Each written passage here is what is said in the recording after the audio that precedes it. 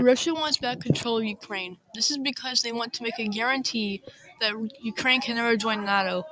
Russia views Ukraine as historical Russia, a part of the Russian Empire and Soviet Union.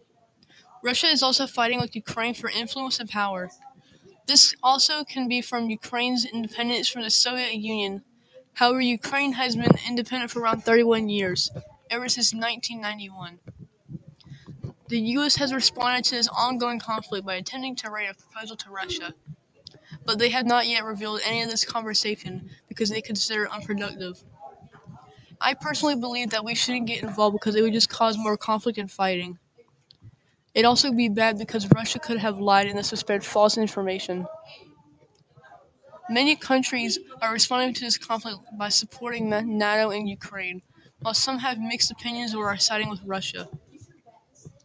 On the topic of NATO, they'd have to do with Ukraine because Ukraine wants to join in order to boost its defensive strength, and because NATO has a policy that an attack against one ally is an attack against them all. Even in all this fighting between Ukraine and Russia, there is no telling that this could be another war.